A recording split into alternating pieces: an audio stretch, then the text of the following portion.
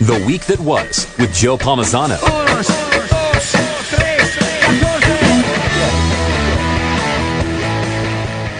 Hour number 3 of the week that was, and I am very fortunate to have with me right now the Canton City School Board President, J.R. Rinaldi, and the Superintendent of Canton City Schools, Dr. Jeffrey Graham.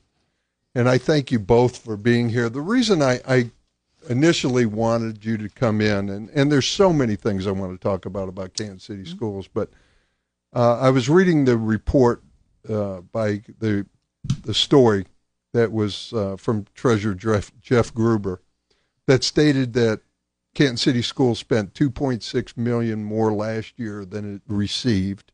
Mm-hmm. It also went on to say that this trend will continue for the next 5 years, depleting its reserves by 2022. And my first question, I guess, is since you cut $6 million from this year's budget, is that accurate still, or did the statements include those cuts? In short, the statements included those cuts. Okay. Yeah, and actually the number was closer to $8 million in six. We had $6.4 million in people and programs and another $1.2 in transportation. Okay. So what does that mean going forward as far as operating at a deficit? Do you predict that for 5 years? And first of all, Joe, I appreciate the question because there's a lot of confusion out there in terms of why that exists, and it's just part of Ohio schools funding. We passed our last levy in 2011, and the way levies are designed, you cannot collect any more than you did the year you passed it. And things cost more now than they did in 2011. Mm-hmm. There were a lot more state mandates that we're required to follow. So the rules change, things get more expensive, but the money coming in doesn't change. And typically when you pass a levy, it's intended to last 5 years. So the fact that this administration and the board leadership has been able to maintain that for looking at 9 or 10 years is fantastic. So what happens if 2022 comes along and you're operating at deficits and the reserves are gone? What impact does that have on the education of the young people? By law, you cannot operate a deficit. Yeah. So we just have to keep cutting. Right. I'm sorry. They will come in and take you over. So it's up to us, the leadership of the board, with the help of the superintendent. We have to look at things like we have in the last 6-8 months. We've looked at it, and the one thing that Dr. Graham has brought is his professionalism of listening to people. Yeah. We're doing surveys, we're doing focus groups, and the one thing that, and he will talk about it, is one thing we didn't do well, is we didn't listen. How do we communicate? So we're learning. We're bringing our parents in, our community leaders, and things like that. So our staff, the unions are playing a big part of what we're doing here district-wide. The thing that I see being around here, forever is I see people back at the table again. And that's the only way that we're really ever going to make this work is we have to believe in each other. You have to, a little humility and you got to be vulnerable. And we talk about that. Yeah. I got to believe in you and you got to believe in me. And with the hire of Dr. Graham, he brings that experience from the other districts that have faced state takeover and things like that. And when you talk about budgets, the state budget, state funding is down 1.9% in the last 10 years.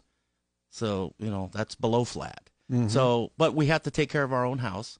So when we talk to our parents and our folks like that, what's important to them? Neighborhood schools, busing, things like that. But those are the things that with the amount of the focus groups and the communication piece that the superintendent is working on with his team, we're going to have a great benchmark to work from of what's important, and then we're going to need, get our budget and our needs lined up with what's important to our families. By the way, Dr. Graham, I have heard from actual teachers, and this is unusual, probably, I don't know, maybe it's not, but what a breath of fresh air you are, how you answer emails from individual teachers individually, how you're communicating with people. So that's I've heard nothing but great things about what you've done. Thank you. Since you've been here. How long does this continue? How long before the state comes in? You said you're not allowed to work at a deficit, but you did. So did you not last year? No. Oh, because you made the cuts. Yes. So this is not true. That's forecast. That's why they call it the 5-year Okay, forecast. but it said right. you spent $2.6 million more last year than you received. Okay, now again, that goes back to the school funding piece. Okay. We receive more money early on in a levy because the goal is the last 5 years. I And got since it. the amount of money you receive in the first couple of years, every year is the same, you spend less in the first couple of years because, again, things cost less money.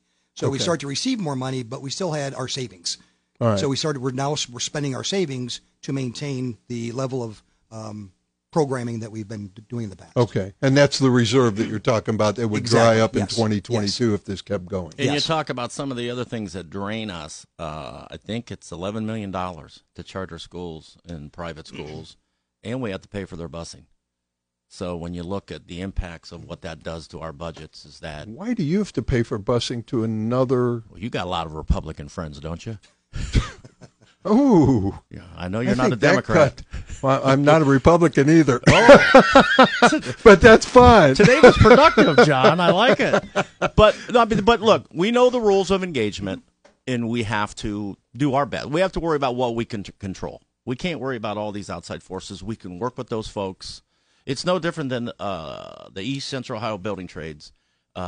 It's no secret the Republicans are in power in Columbus, and the first thing that Billy Shear and Dave Kervin did was they hired Republican lobbyists to work with people. Right. You can hammer them, but what's that going to do for you when it's time to sit down and say, look, we know that there's going to be some things that it's just the way it is, but, can we meet in the middle on some of these other things and things like that? So, Yeah. And if I could add to that, I think there's the argument and the logic behind it.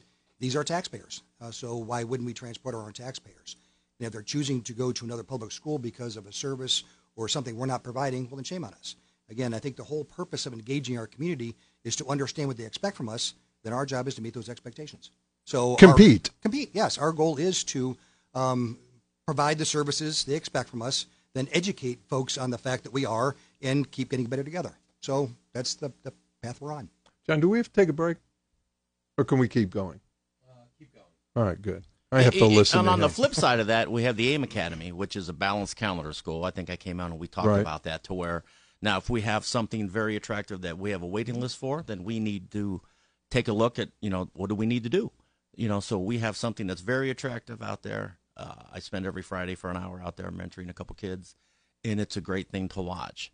And I'd like to see a few more of our schools go balanced calendar. Some people say that's year-round. What's balanced calendar? Explain that. So many weeks on, 9 weeks on, and then they get a couple weeks off. And No summer break? Well, they have a 5-week summer break. Okay. But it's more, what it is you don't have the huge gaps of not learning. I got it. The education breaks are very small, and they have intersessions in between. When they have a break, it's called an intersession. Mm-hmm. And what's great about our staff is a lot of our staff volunteer their time and come in and work with the kids during those intersessions. So there's some kids didn't have any gap last year. So when we look at their growth and things like that with test scores, you see the growth there. So when we talk about how other countries are educating 7 days a week, those are some of the things that I know the superintendent and his team are working on. How can we do more of that? Yeah, absolutely. I wanted to get into then, since I've got you here, let's turn to academic achievement a little bit. And I've talked to JR about this, but no one understands what our kids at Canton City Schools needs better than you and the community leaders and the teachers. And yet it seems like you become yoked by Common Core, by state mandates, state testing, to the point where you can't adapt to the individual needs of a community and your students. Is that a fair statement? Parts of it, I think, are fair. I think overall, the first who knows what our families need more than our families. Obviously, our goal is to engage our families and our students to find out what they need. There are clearly academic and non-academic barriers to education when you're dealing with people of poverty. They have challenges that people who don't struggle with poverty, don't have. Yes. So our job is to identify those by working with our families, and then we fill those gaps and we remove those obstacles. But in terms of the state testing, yeah, it does not account for those challenges. And if you look at state test scores and you compare them to these how much money the parents make in those districts, they're directly correlated. Mm-hmm. So there are some flaws in our report card. And people are working on that. Hopefully we come up with a product or a process that truly measures the growth of our students. Yeah. But the only one who could really do that are the teachers who are teaching those kids and the principals. Without a doubt, yes. So it comes down to saying, let's measure ourselves. Mm-hmm.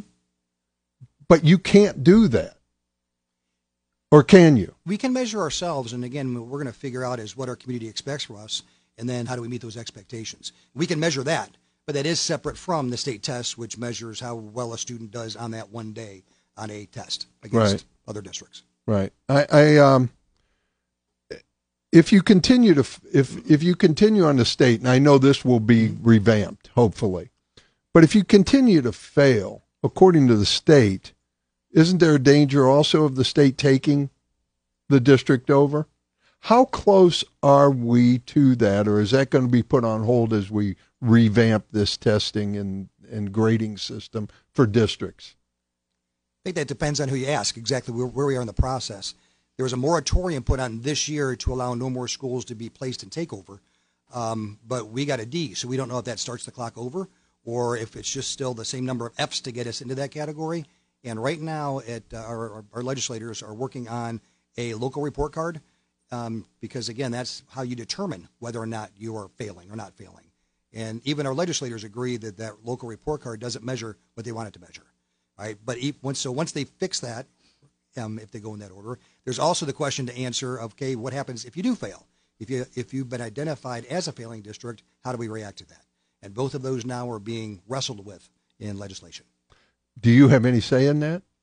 We've spoken our mind. We've testified. We're on committees. We have our folks working on the local report card piece, different groups, whether it's my state superintendent group, the Ohio 8 groups. We have different pathways to our legislators. Kirk Schuring's been fantastic. Yeah, he is. And very much leading in terms of getting us in the room. And I bet people. Thomas West has been wonderful, very supportive. Yeah. So, yeah, we have the right people getting us in the right rooms. So we're speaking. I'm not sure if we're being heard. I hope you're being heard. Me too. Yeah, there's a lot riding on this. Yeah. I tell you what, John, let's take a break now, and then I want to come back. Let's do it now. Get through this, and I want to talk to Dr. Graham and J.R. Rinaldi about what you see as the major challenges to the district at this time and going forward, and what are your visions for where this district can be, if we can do that when we come back. Yeah, thank you. We'll continue with Dr. Jeffrey Graham and J.R. Rinaldi, president of the Canton City School Board, right after this.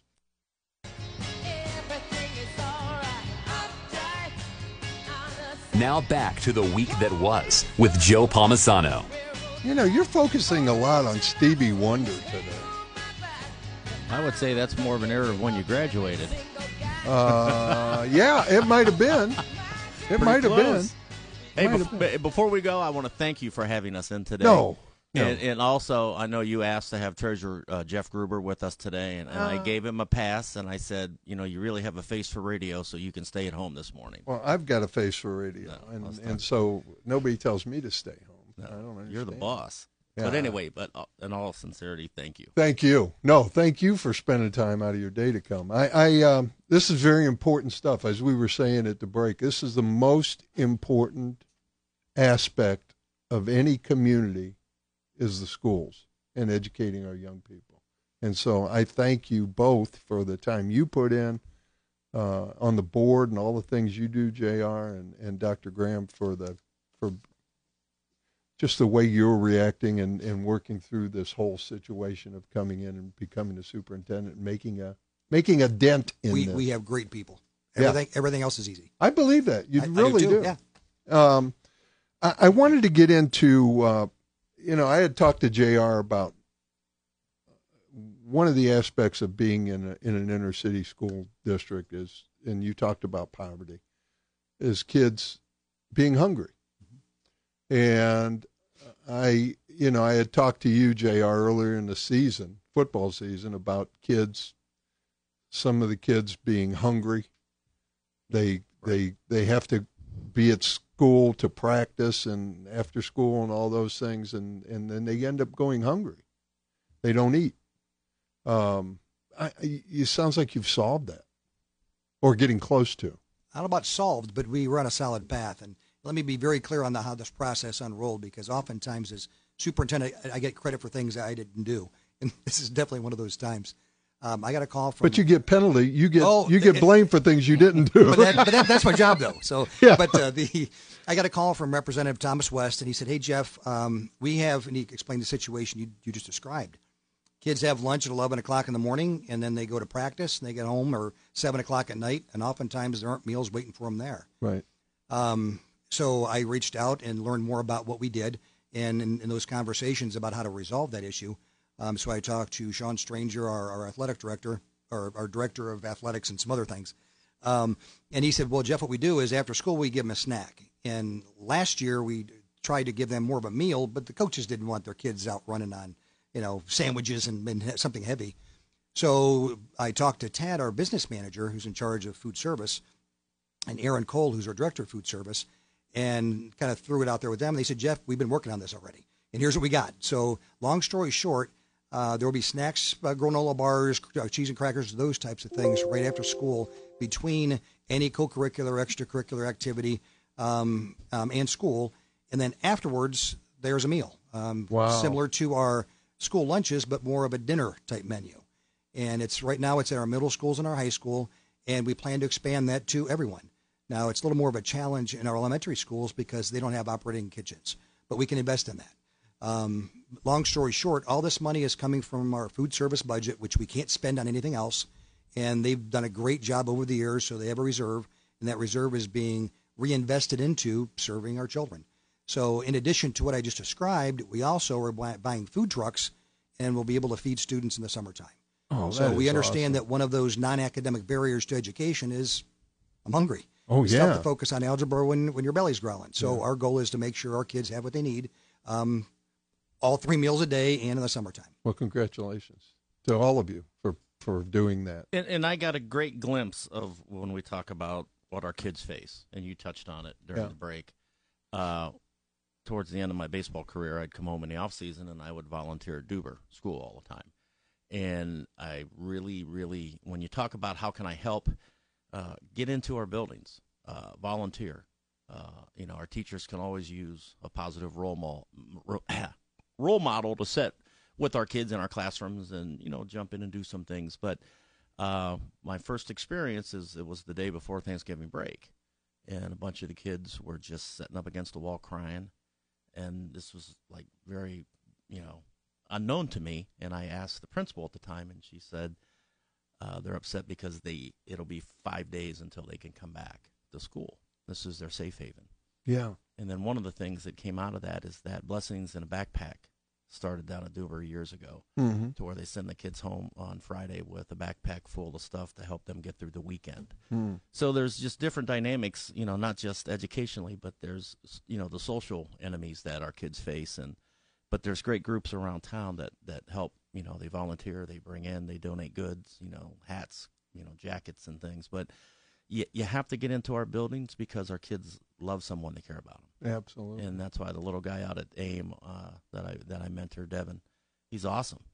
I've watched him grow and well, when you look at what happens, if you look at, I did a story on Sylvia McGee and the 13-year-old and the 14-year-old and rumors of pregnancy and then killing and everything. The only way to blunt that, you're not going to stop it at that point. The only way to blunt that is some kind of intervention earlier. And it's impossible for me to put myself in where those kids are and what they're thinking at that time.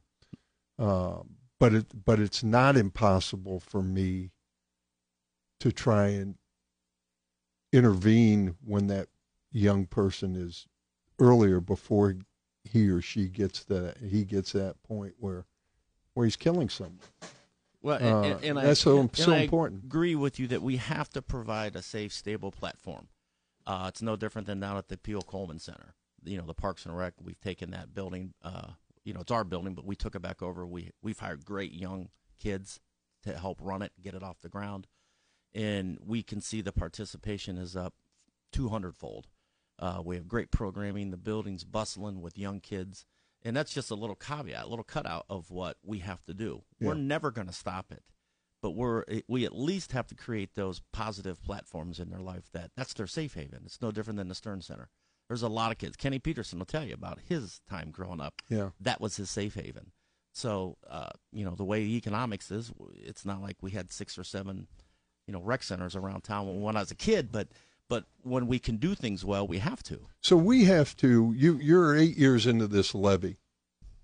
You said, Dr. Graham, that the life of a levy should be 7 years, I believe.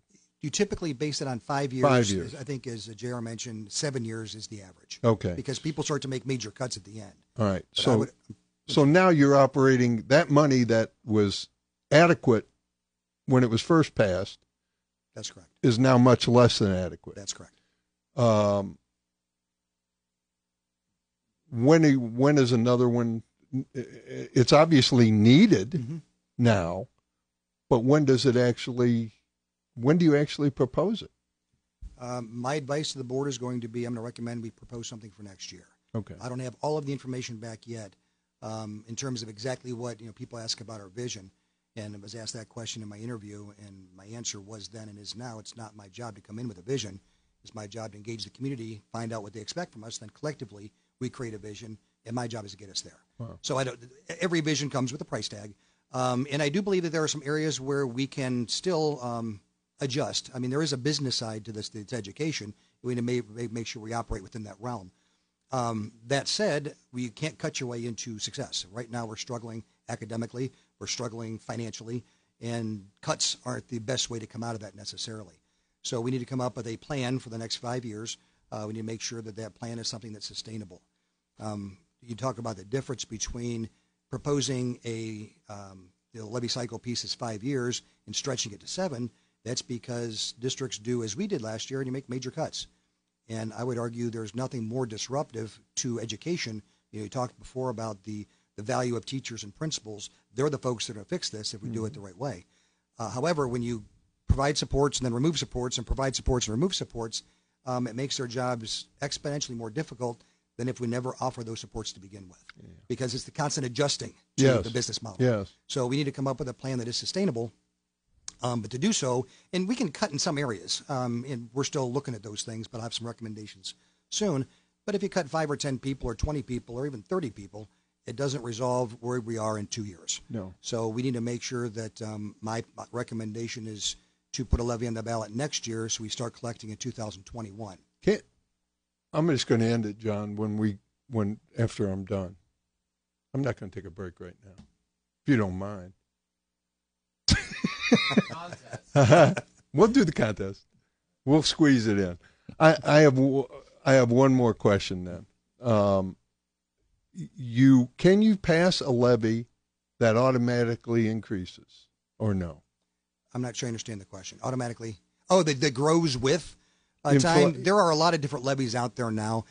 My opinion is because there are income tax levies. There's all kinds of ways we can craft something that is more beneficial long term. But ideally, you want a levy that goes 5 years at a time.